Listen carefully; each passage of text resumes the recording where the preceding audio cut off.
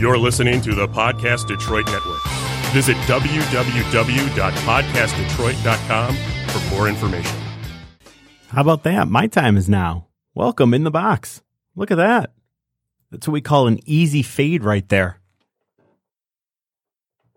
How y'all doing? I am Thomas. I am hosting In the Box today. Flying solo. Walt had a function he had to get to, so Walt's going to be working next week by himself as I will be out of town. So we felt it was only fair to have a little switch off and switcheroo, but we're going to bring you everything you need to know about what's going on with the NHL this past week, as well as how this hometown Detroit Red Wings squad did this week.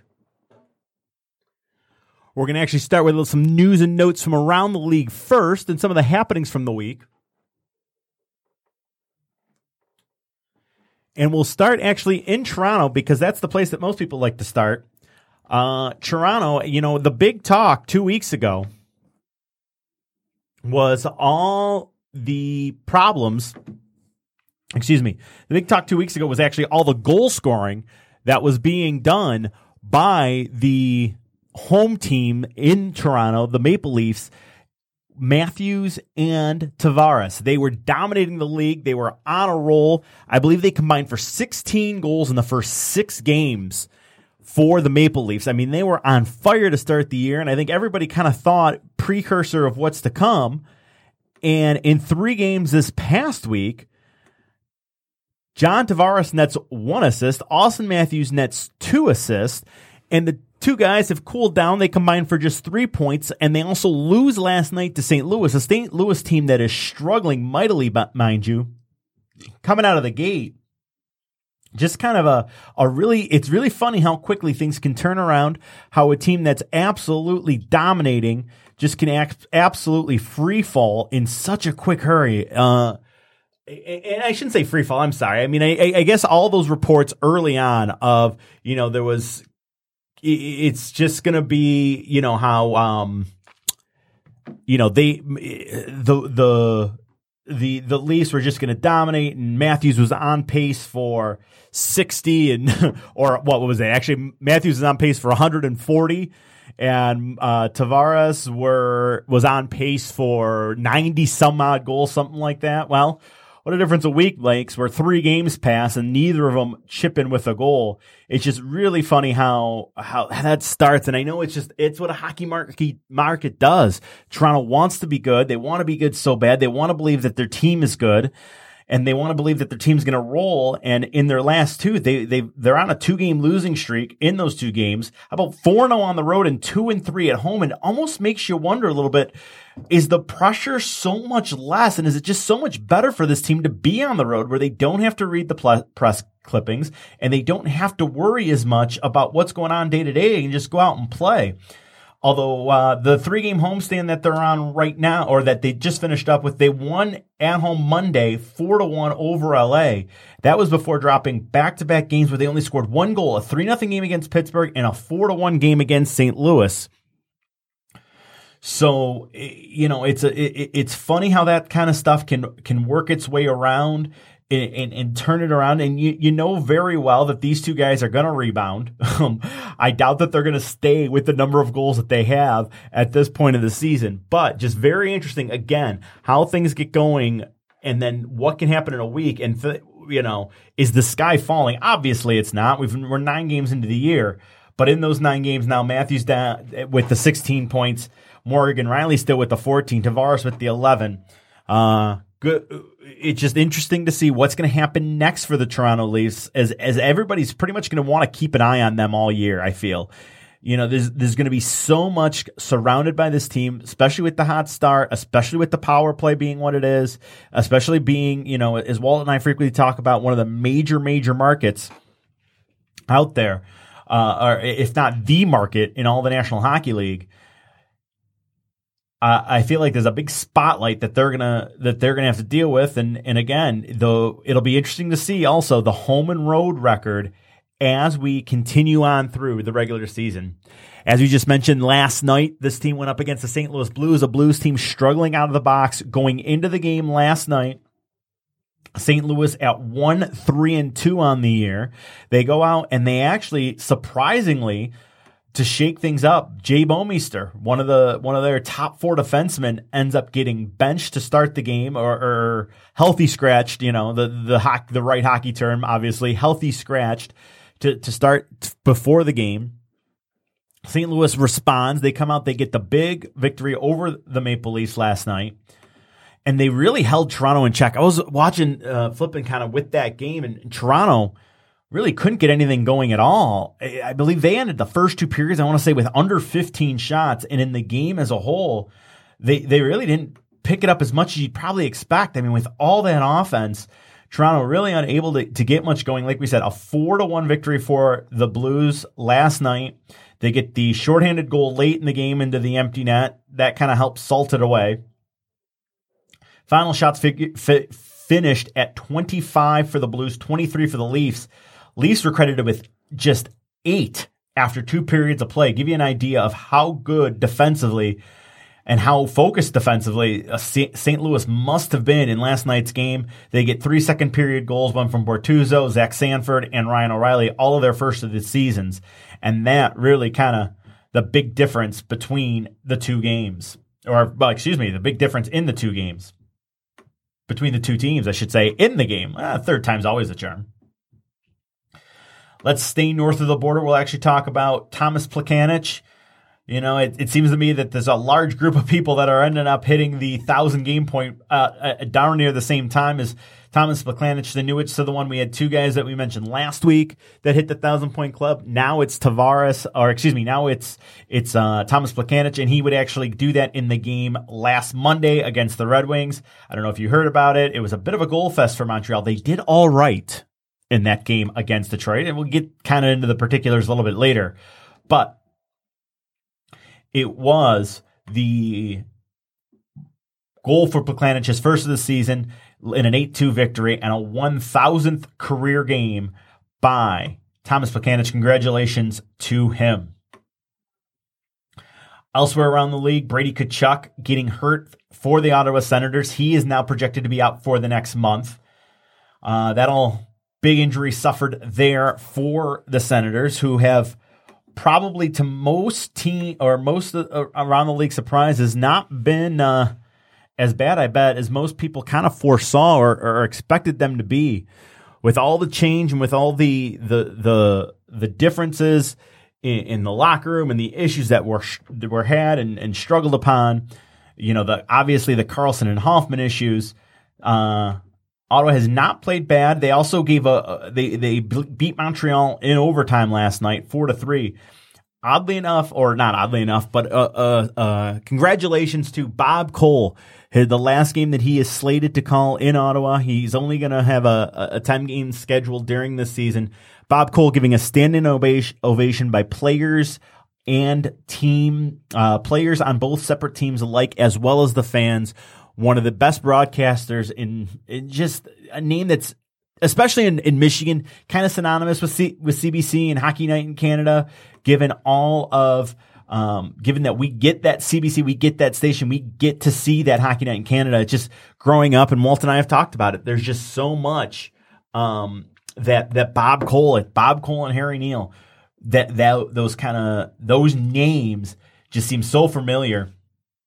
As he calls it a career. Again, getting back to it, Ottawa, 9 points so far in their 7 games played. Not bad at all. That's kind of floating around the middle of the division. They got the same number of points as Tampa, 1 better than Buffalo, 1 less than Montreal and Boston.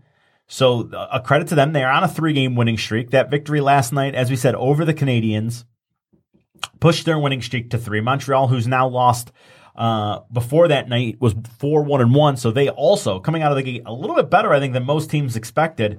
And Ottawa also wreaking some pleasure from home cooking.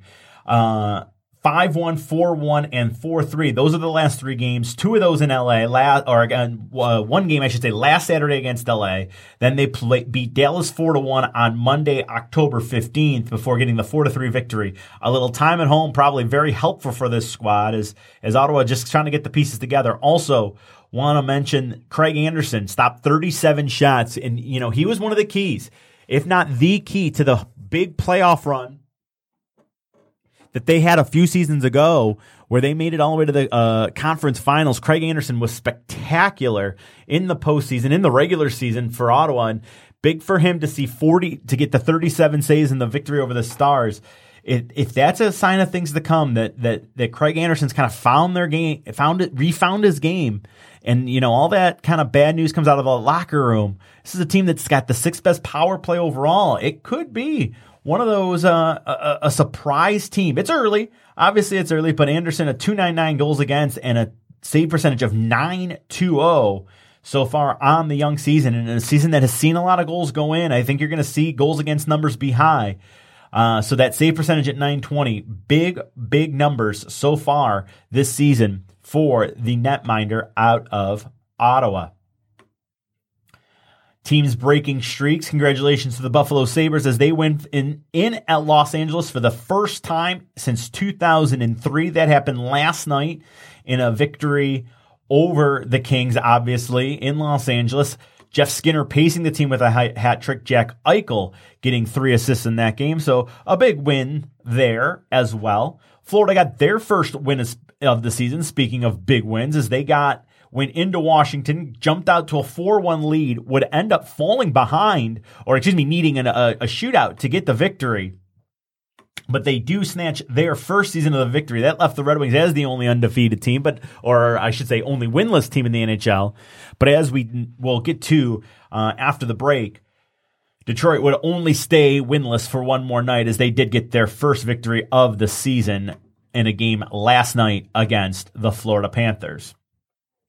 In that game, a little bit of ire was drawn as Alexander Ovechkin kind of had a high hit on Mark Fizik, and that drew some post-game commentary. It's funny how kind of the pot calling the kettle back a little bit there, as Florida, who was really nobody really believed that anything that happened to Matheson was really warranted. They for the hit on Peterson. And it's a good thing, but now Ovechkin comes in with kind of a high. I don't know. I've watched it a couple times. I don't really know. Is it to the head? Yes. It's just one of those almost height differences, almost where it looks like Ovechkin's really aiming for that chest, kind of looking to hit him right in the numbers there, and it ended up being a little bit of a high hit. Drew Florida's ire, especially after Matheson had gotten the 2-game suspension for his hit on the young forward Elias Pettersson for Vancouver. But nothing came of it outside of the big hit in Ovechkin, where no penalty was called on that play, by the way. We mentioned the injury to Brady Tkachuk, projected to be out a month. Not the only man down here around the league. Actually, let's stick for Matheson on that the Matheson hit for just a moment. Is he's actually been receiving death threats and verbal harassment because of that hit on Peterson. I tell you, hockey fans are a passionate group of people, but I tell you, talk about gripping the club tight. I know Peterson's been good, and I know Vancouver, another Canadian market, where you really, you expect to see a very passionate fan base that's, without the Sedins. They're in the middle of kind of making some changes and kind of moving the franchise in a different direction, but a very odd sort of situation with death threats coming to Matheson for the hit. I had a few of them here. Let's just sit tight here. Let me bring you some of the tweets or some of the news that came out. It's just very interesting, though. Very. You just hate to see it, because you got is a group, a fan base, like I said, that's just kind of gripping the club a little too tight, taking things a little bit too seriously. Yes, you don't want anybody to be hurt or anything like that, but on the other hand of that, you also, you also don't think it's right for anybody to kind of talk about purposely, ending somebody's life for something that happened on the ice. It's kind of a black eye I don't think you really want to see that. And Vancouver, I'm sure that they'll tell you that's disappointing.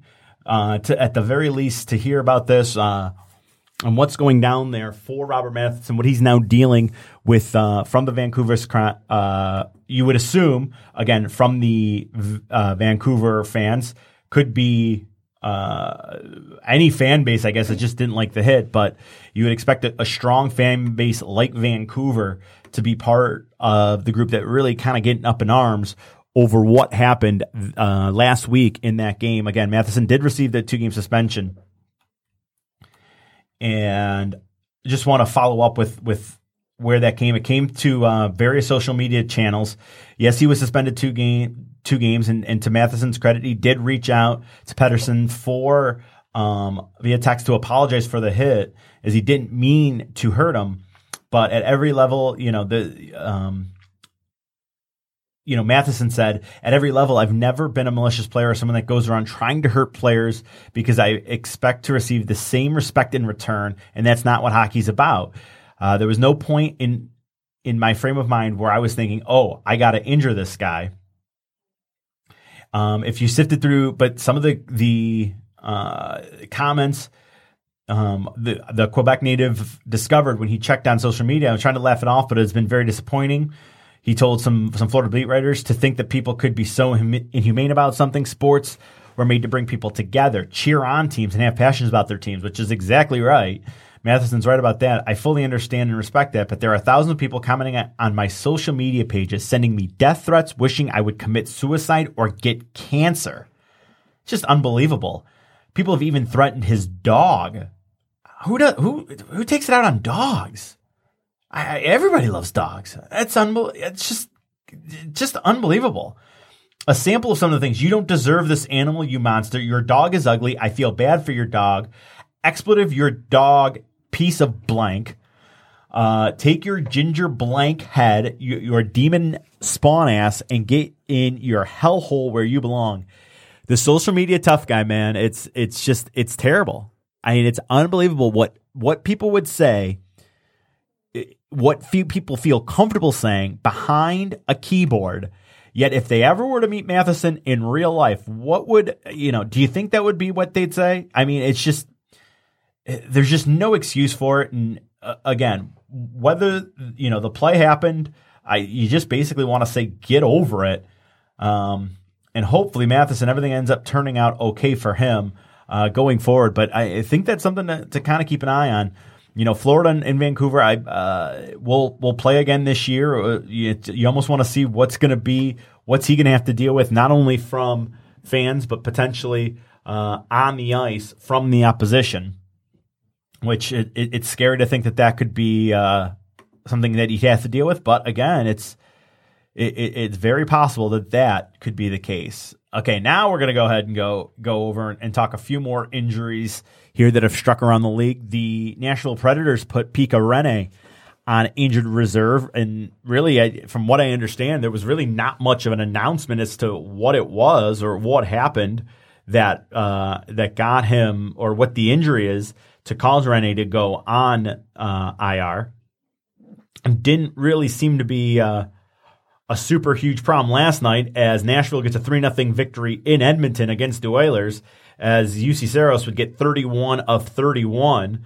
So funny how things turn out. The injury bug not really affecting the Pekka Rinne injury, not really having a negative effect as of yet. 1 game in, or maybe it was 2, but still, Saros filling in more than admirably last night in the victory for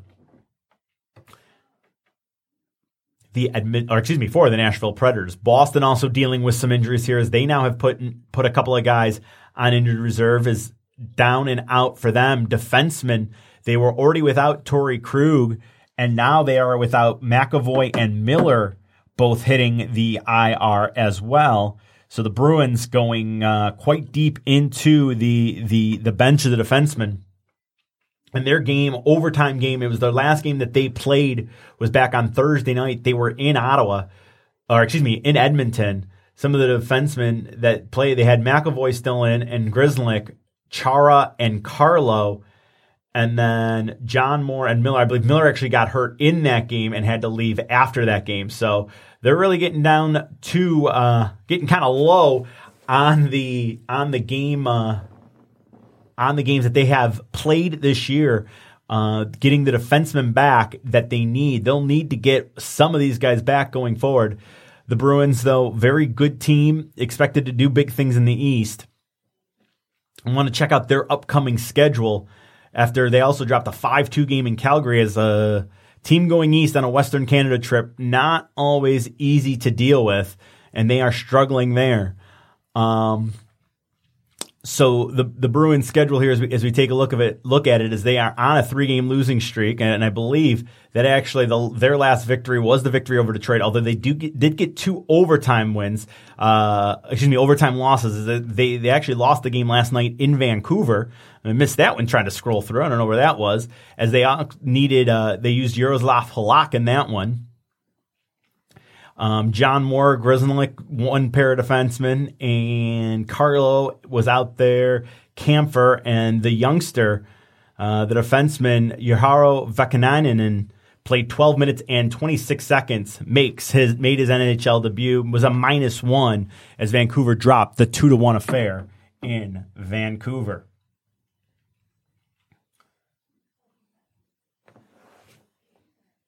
Now, some guys are getting healthy. Speaking of which, one of them being Corey Crawford. Welcome back on the ice as Corey Crawford returned, played his first game since December for the Chicago Blackhawks, and the Blackhawks more than happy to see Corey Crawford return to their lineup. Crawford ended up, I believe in his first game back, he had 37 shots and 37 saves. I know for a fact that he got the win or got the shutout in his first game back. And boy, that's really got to be just a music to the ears of the Blackhawks, where they have struggled with goaltending since Crawford's injury. You know, they had the rough end of the year, finished without making the playoffs by quite a few games. So the Blackhawks now, they get back Corey Crawford, and it leads them to a victory. And they get a 4-1 victory. So it was not a shutout. I beg your pardon on that. As they get a 4-1 victory against the Blue Jackets in Columbus. They're now home to take on the Lightning. That game going to start about an hour and a half from now. Corey Crawford got, it was 37. He got 37 of 38 shots, as Patrick Kane would also score in that game. He got 2, one of them into the empty net. DeBrincat and Kruger, and it's basically the same old names. If you're looking at a box score with the Hawks, expect to see DeBrincat and Kane as the main scorers. Werenski got the lone goal for the Jackets. Marcus Kruger also chipped in for one. That was, not surprisingly, assisted by Patrick Kane.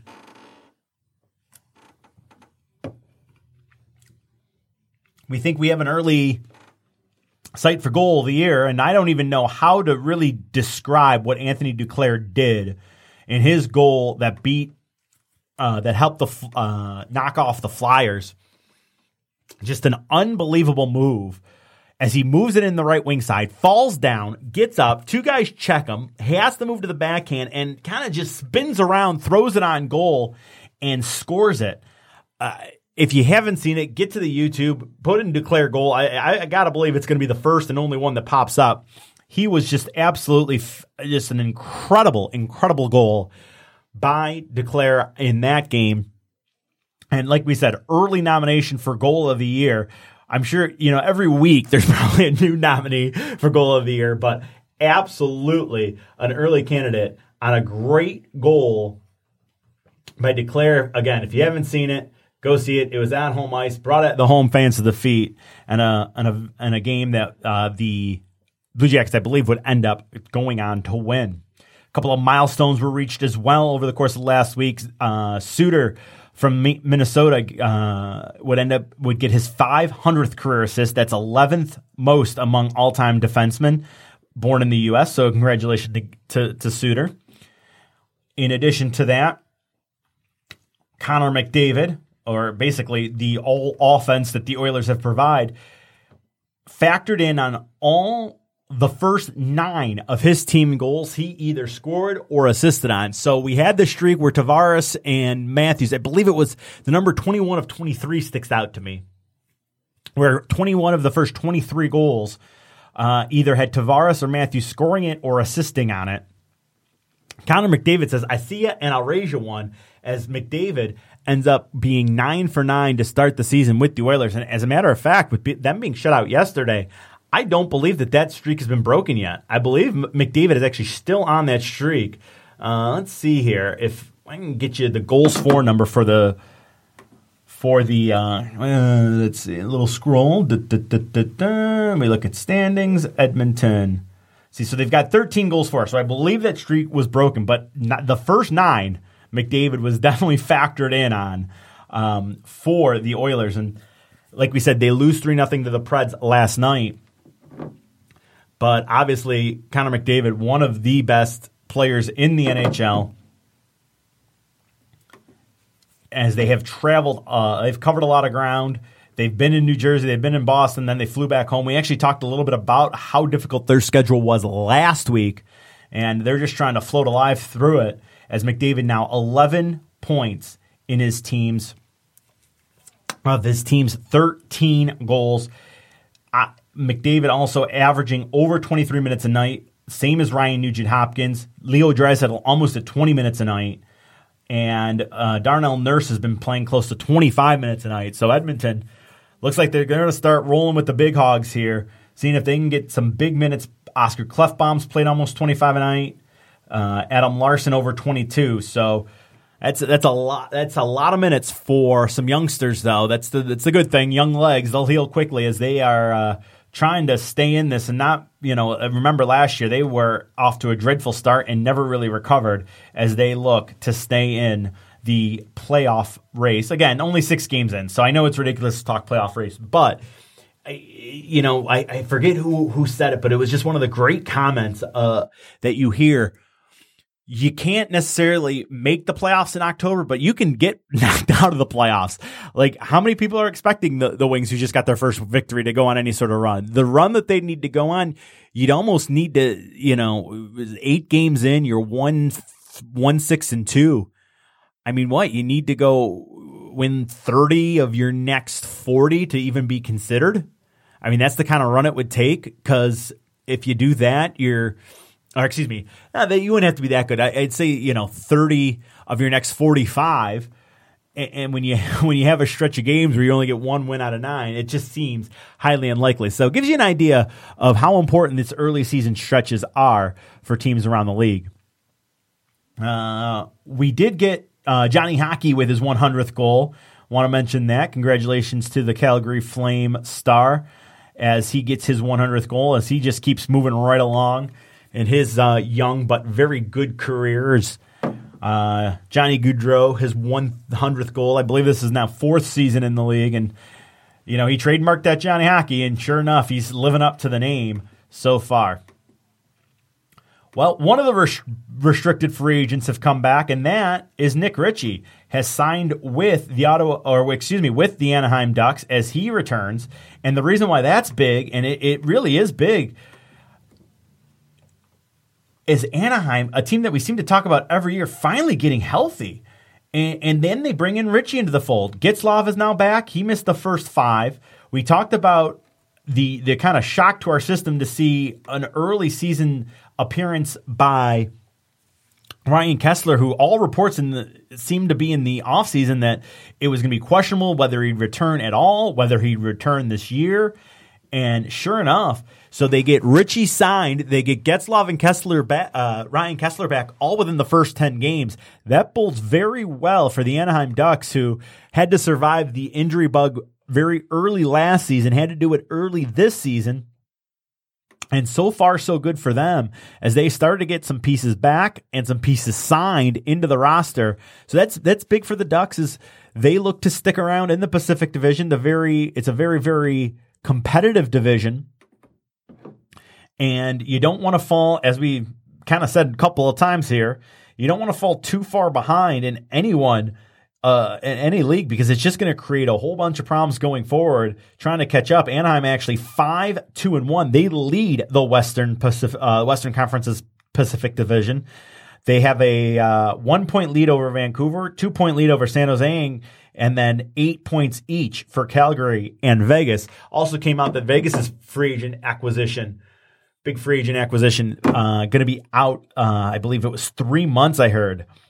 Is what I saw. Let me see if I can get the exact time frame. This kind of happened right between this week's show and last week's show.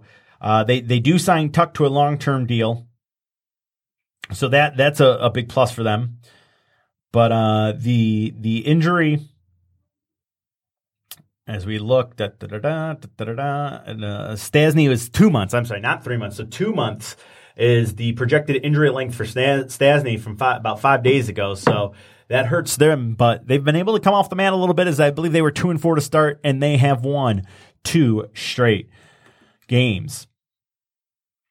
Some people that don't like each other found some things out. Sabres and Sharks ended their game this week with a line brawl. Didn't really nothing that seemed to start it. Just a bunch of bodies in the corner, and then all of a sudden fists flying. Joakim Ryan, one of the guys in there that not really a fighter, stood up for himself as he was getting pummeled. The Sharks winger, a whole bunch of penalties called at the 20-minute mark, which again, just to me is always the hilarity of the situation is when you get, I don't know why they call them, but they still call them and they write them down. Nothing that carries over by any stretch of the imagination, but they still get on the score sheet. It was a 5-1 San Jose victory. But as we said, the penalties that occurred at the 20-minute mark of that one, it was Bogosian 5 for fighting, Joakim Ryan 5 for fighting, and Bogosian got an extra 2 for roughing. They must have taken it light because the Ryan Bogosian fight wasn't the only one, but it was the one that got the official's eye, and that was the one that was commented on pretty big time. Or that was the one, I should say, that kept the line fracas going. In addition to that, didn't really see what it was, but Wood from the Devils and Jamie Benn from the Stars got into a nice little heated match. And Jamie Benn I think that's a spark trying to show his team something kind of fight there. Jamie Benn, one of the best players scoring in the NHL. His team 3-4 coming out of the gate. They've lost 3 straight after starting the year 3-1. A big game. They had a game in New Jersey earlier in the week, very early in the week, and they end up dropping the gloves, kind of agreeing to go right off a faceoff. You don't expect, Miles Wood going up against Jamie Benn, but Benn is the kind of player. He's this fiery guy. He's got plays with Seguin on the line, Radulov, that whole team, kind of a fiery team, and you'd not necessarily expect that to happen amongst those players. But sure enough, they get after it. But at the end of the day, it was ended up being a win for New Jersey that kind of started this spiral for the Stars, as they have lost, as we mentioned just a moment ago, they have been lost now 3 straight. So that's a look kind of around the league. We're going to step aside when we come back. We'll take a look. We'll bring it back home and take a look at the Red Wings. They go 1-2 this year, but at least we can say they went 1 on the year. We're going to step aside. We're going to come on back shortly. You're listening to In the Box. I'm Thomas. Walt with the day off. We're coming back after this timeout.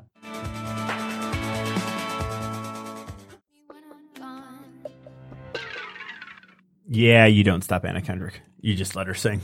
It's a beautiful thing. Walt told you, a little bit of a crush. You just don't stop that golden voice. That is for sure. Anyway, welcome back. You are listening to In the Box. I am Thomas.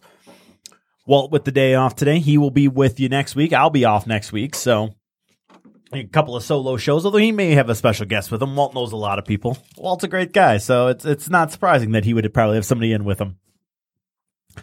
But enough about next week. Let's talk about last week, shall we? The Wings. Well, it started bad. They get shellacked 8-2 in Boston. That was what happened the last time we were on air and talking to you. We thought, all right, well, let's go out there. We have a bounce back effort against Montreal, and that, my friends, didn't really end up happening. It was a tough first period, and it was a tough first period because it was a period where I didn't feel like the Wings played that terribly. Yet a couple of bad hops, a couple of bad bounces, and they end up falling behind early. They gave up a goal late in the period, and that was pretty much it. It was over after one. And I'll tell you the moment it happens. First of all, Jonathan Drouin gets his first on a penalty shot goal. I believe it was Filip Hronek getting the penalty shot call. A little bit of a slash as Drouin was in all alone. He still got a scoring chance. Thought that maybe the referee might let it go. Yeah, he did not. And so they give Drouin gets the penalty shot, gets the goal as he beat Jimmy Howard, and it was 1-0 Canadiens. That came at the 7:13 mark. Then, as we mentioned earlier in the first segment, how about Thomas Plekanec? Game 1000, goal 1 from Pika and Gilson at 16:56. A late goal late in the period. Usually those are back burners. But under 30 seconds later, Andreas Athanasiou would poke one home from Bertuzzi and Hronek. It just kind of... It is funny how Hronek, who had really just an awful period, an awful start to the game, because he actually batted the Plekanec puck in. Let's get back to that Plekanec goal for just a moment. Plekanec moving in wide, drew Howard way out of the crease. Howard down and out, but Plekanec was forced below the goal line. He throws it in front and ends up hitting Hronek, who tried to slap it away. He slapped it right into the net. That made it 2-0. Then the Athanasiou goal again from Bertuzzi and Hronek at 17:24. All right, rough start. You give up the penalty shot. You give up a goal that you kind of bat into your own net. But the Athanasiou goal makes it 2-1. Maybe you're feeling a little bit better about yourself. And then at 19:51, Tomas Tatar from Danault, Tatar's third goal of the year. Howard was kind of in that classic down post, puck hit me, I don't know where it is, and meanwhile it's fluttering over his shoulder and into the corner of the net.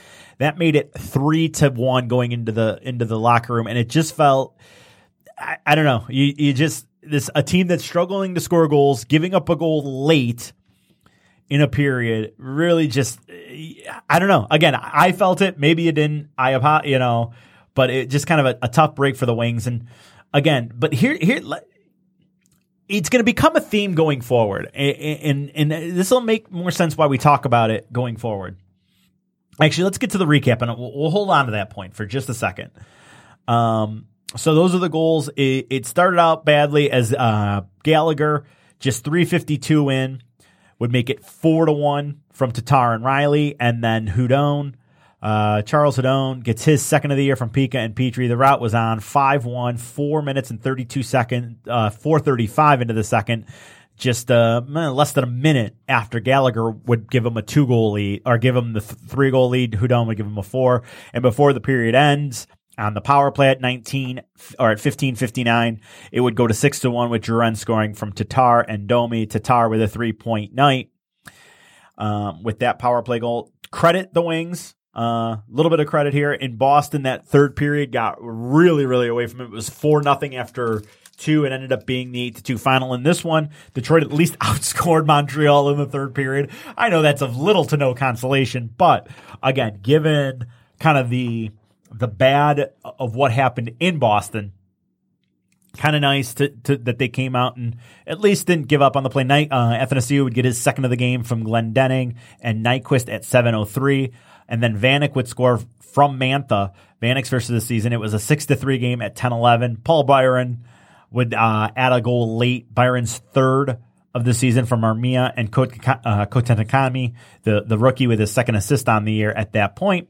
And that occurred at the 18:11 mark. That would do it in that one. Howard did get the start. He got pulled after the fifth goal, the Hudon goal. Jonathan Bernier would come in. He would give up 2 himself.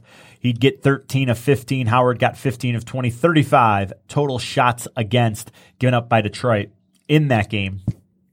Detroit would get 28. They'd win 57% of the faceoffs to 43%. Their power play was 1 for 2. Canadiens was 1 for 5. Detroit out-hit Montreal 39-18. Blocks were even at 20. Giveaways, Detroit 14, Montreal with 15. But here's the point that I was going to make a moment ago, and is just how young the defense was for Detroit. And I'm going to credit Jeff Blashill for making a change. That game they roll out with Sulak, Chalowski, Hronek, Jensen, and Hicketts. That is young. I believe if I remember correctly, between Jensen and Cronwall was the other defenseman. Between Cronwall and Jensen, I'm pretty sure that I had heard that the other four hadn't had 25 total NHL games under their belt. I mean, that's just brutal. And you're rolling out with 3 rookies really back at the point. Really 4. I mean, Hickett's got a little taste last year. I think Chalowski did as well, but just tough to win games when you've got a back end that's just so incredibly young. And the change was made going into the Tampa Bay game, and probably some changes that would have appeared head scratching worked out relatively well when you look at the overall of what happened in the game against Tampa. It was a 3-1 victory for the Lightning, but a game that Detroit, I felt played step for step with the Lightning the whole way through. And the changes that I was talking about, Sulak goes out of the lineup and they bring in Luke Witkowski. So a veteran player, not one, obviously not a defenseman that's you want playing 25 minutes a night or anything like that at all, but still just an older, experienced, more veteran player. And it ends up being a good choice. Or at least it appears to be, as the result shows, a far better outcome for the Red Wings as they played, again, a fairly solid game against the Lightning. It was a 3-1 loss, and Walt and I talked about it. It's just not a place Detroit wins. I mean, I believe that's the 12th straight that they've dropped in Tampa Bay. The Lightning would score first in that game, as it would be Braden Point getting his 4th from Yanni Gordon, Oleg Palat at the 7:33 mark. That would be the 1-0 game after one period of play. Luke Glendening would punch one home in a second period that was largely owned by the Red Wings. And that's not an exaggeration. Detroit was outstanding in period number 2. They get the 1 goal, but again, kind of late, under 5 to go in the period. Stamkos gets a centering pass from Kucherov. Sergachev also in on the assist. A one-timer bullet, just no chance for Howard on that one. And Stamkos' first of the year would make it 2-1 going into the locker room. The Wings deserved a better fate than that, I think, after 2 period of play. But they end up falling behind by a score of 2-1 going off after 2 periods. Killorn would then add one. I believe it was an empty netter. Killorn would get an empty netter from McDonough at the 18:53 mark, a 3-1 game. So Detroit kept something else going, even though it was the loss, their 7th to start the year. The 5 losses were either had an empty net goal or were 1-goal games. So, I mean, is it always fair? I mean, if you're down 1 with 2 minutes to go and you pull the goaltender, you're in a close game. So Detroit's played good games. They've been close. Again, 2 games, not so much. The Boston and Montreal game, but we also ran down the list of the defensemen that were out there in that Montreal game. In addition to, Witkowski coming into the lineup for Sulak, also coming back. Trevor Daley was able to play that one. Not only was he able to play, he played 23 minutes in the game. Daley, you want the team to be younger. Sure, I get it. Everybody wants the team to be younger. They want play the youth, see what the kids can do. But I think this week really showed why you need to have experience in your lineup. The return of Trevor Daley was just huge. You could see it in the way they played. You could see that they were better defensively in the game. And I think that's one of the reasons why you had a much closer game against the Lightning. The Lightning went to 4-1 with the win in that game. Detroit fell to 0-5-2. And something else to mention about that, the Lightning playing their 5th game of the year that night. I believe it was their 5th home game. All their games have been at home. Detroit was playing their 7th game of the season, 2 more games in the same period of time. In addition to that, they've only been home for 2 games. So tough go here, tough early schedule. The schedule makers not really doing much to help the Red Wings out here in the early part of the season. Shots on goal in that one, 30 for Detroit, 31 for the Lightning. Face-off percentage again, Detroit winning 51% of the draws, slightly better. They were 0 for 5 on the power play, while the Lightning 0 for 4. Detroit with the 10 penalty minutes, Lightning with 12. Detroit was out-hit 26-16, but they outblocked the Lightning 19-15. So again, if you want to say just those, you obviously don't have the ones that go wide. Shot attempts, even just on those 2. Detroit with 45, Tampa Bay with 50, very respectable, and both teams were credited with just 4 giveaways in the game. Again, Jimmy Howard would get the loss as he would get 28 of 30 shots. The win credited to Andrei Vasilevsky. He would get 29 of 30 Red Wing shots. But that takes us now to last night, where Detroit falls behind by 2 and bounces back. And that is the sign to me that this team still, they're not throwing in the towel. They're still giving it their all. They are still out there trying to plug away and get victories. Yandel with just a perfect shot got the ball rolling for the Panthers to start this game. Danidoff would get his 4th assist on that play. Bukestad his first on the season at the 7:34 mark. In Detroit would actually then score a goal. Michael Rasmussen would get one, but it was waved off due to goaltender interference by Justin Abdelkader. You just get that sick sort of not again kind of feeling when you run into the bad luck. Nick Bukestad would get his second then shortly after the Rasmussen goal was waved off. That came at 16:10. Barkov's 3rd assist of the year, and Detroit would skate into the locker room trailing by 2-0 to this Florida team. Florida, again, who had just played the night before, got their first victory of the year in Washington the night before, and now they led Detroit 2-0 after the first period of play. Here's where Detroit would come back, and it would come back riding the power play. And this is a good thing to see. And another sign of improvement here is Detroit has had some good power play numbers to start the year. Dennis Chalowski would get his second of the season on a seeing eye shot from the point. He moved to the middle. I love the move. Get up the puck to the middle. Don't necessarily need the high, hard one. Just a slow wrister that finds its way through traffic. It gets its way into the back of the net from Athanasiou and Nielsen. And at 5:47 of that period, it would quickly go 2-1. Detroit would then, I just want to double check something here because I was flipping around as, it's tough to turn off the football because you get so much less games, so much less of the football games. So the season's just so much shorter Florida. So they give the back-to-back penalties. It's just at 5:36 and then the hooking against Athanasiou at 5:40. So it was a 5-on-3 goal that was scored by Chalowski. Detroit stays on the power play, and then Thomas Vanek does what Thomas Vanek does, and that's score power play goals.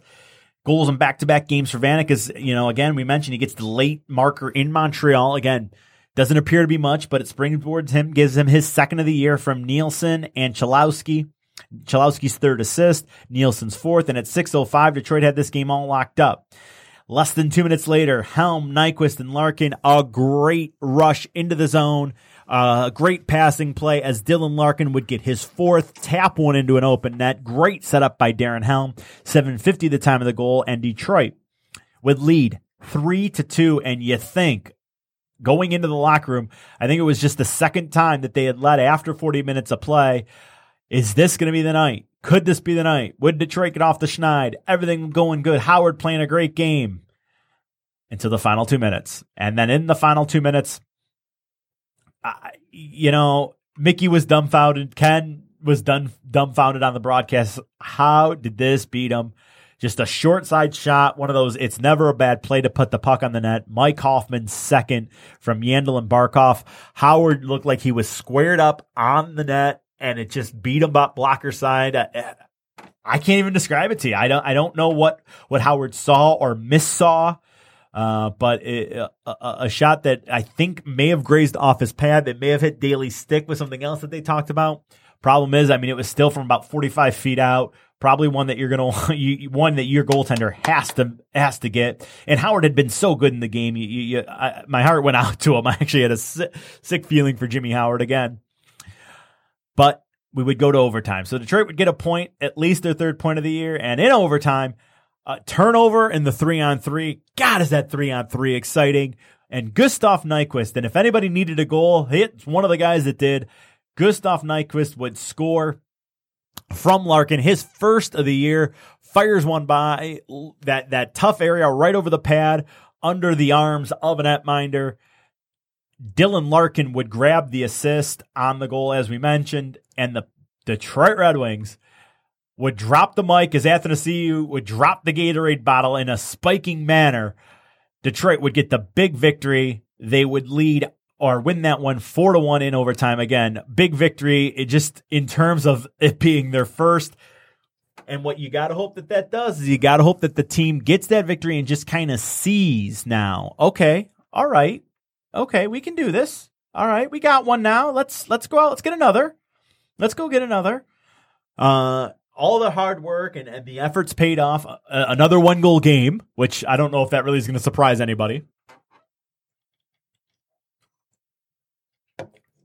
But at least the 1-goal game worked out on our side as Detroit gets the 4-3 victory in overtime against the Florida Panthers. Let's get to some statistics from that game.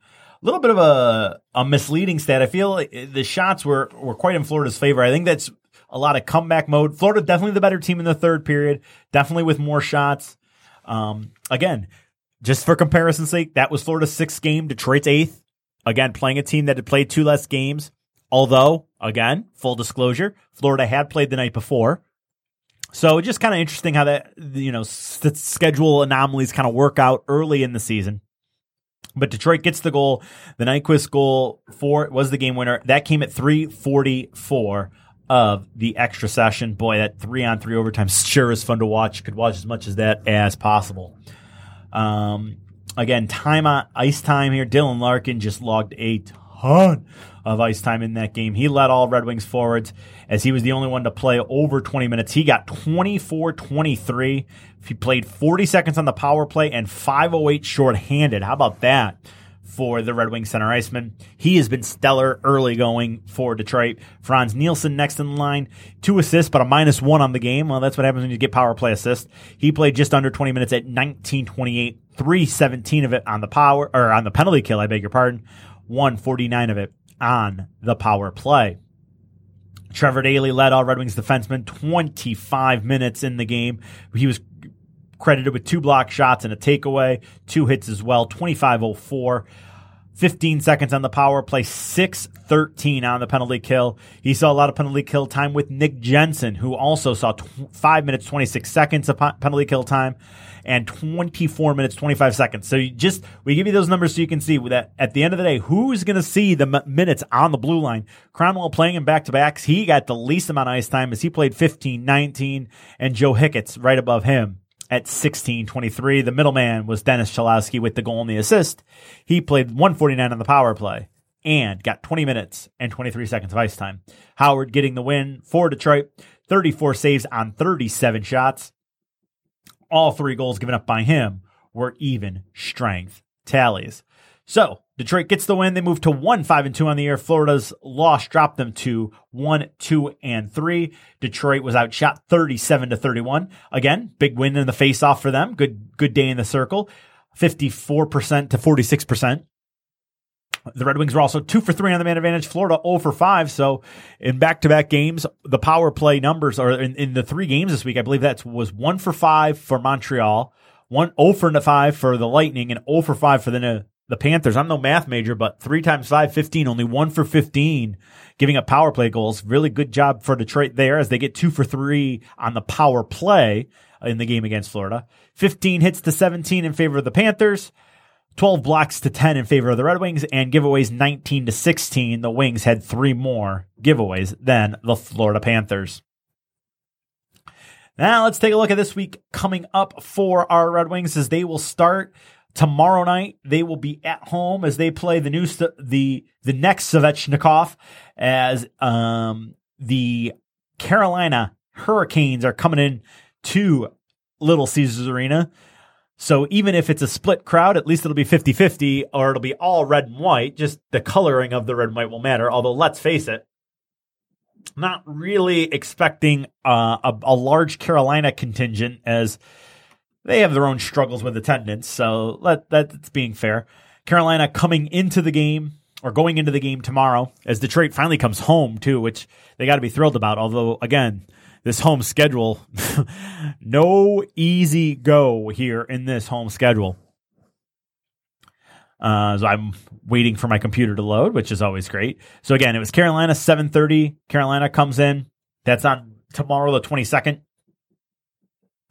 23rd, the Wings are off on Tuesday and Wednesday before returning to action Thursday. Before returning to action Friday, I beg your pardon, as they will host the Winnipeg Jets. Jets, pretty good team. A lot of teams kind of projecting them to maybe, make a Stanley Cup run. So, that's great. And stars galore with them, with Line A and Scheifele and Little and Wheeler and Bufflin. That troop comes in. Detroit will then also get Saturday off before returning to action a week from tonight, 5 p.m. They will play the Dallas Stars at home. As we said, the Stars kind of had the good start, lost their last 3 coming out of the gate. So 2 games actually before we are on air, and then 1 while we are on air. Give you a little bit too of a background of those 3 teams, just to let you know where they're at. And as we've mentioned, it's pretty good, pretty great numbers, I think, in the early going. As I know it earlier this year, I should say, Carolina was at one point, I believe they were at 43 shots per game. Rod Brind'Amour really got that squad opening it up offensively, which I think you kind of got to do it. And they got the horses, go with it. Use your roster, know your roster, be successful with your roster. And that's a really, really, this is a really good thing to see there. As Carolina, who is usually always on the playoff bubble, looking to get off that this year, seeing if they can find their way into the postseason. But just give us a minute here and pull up those standings for you.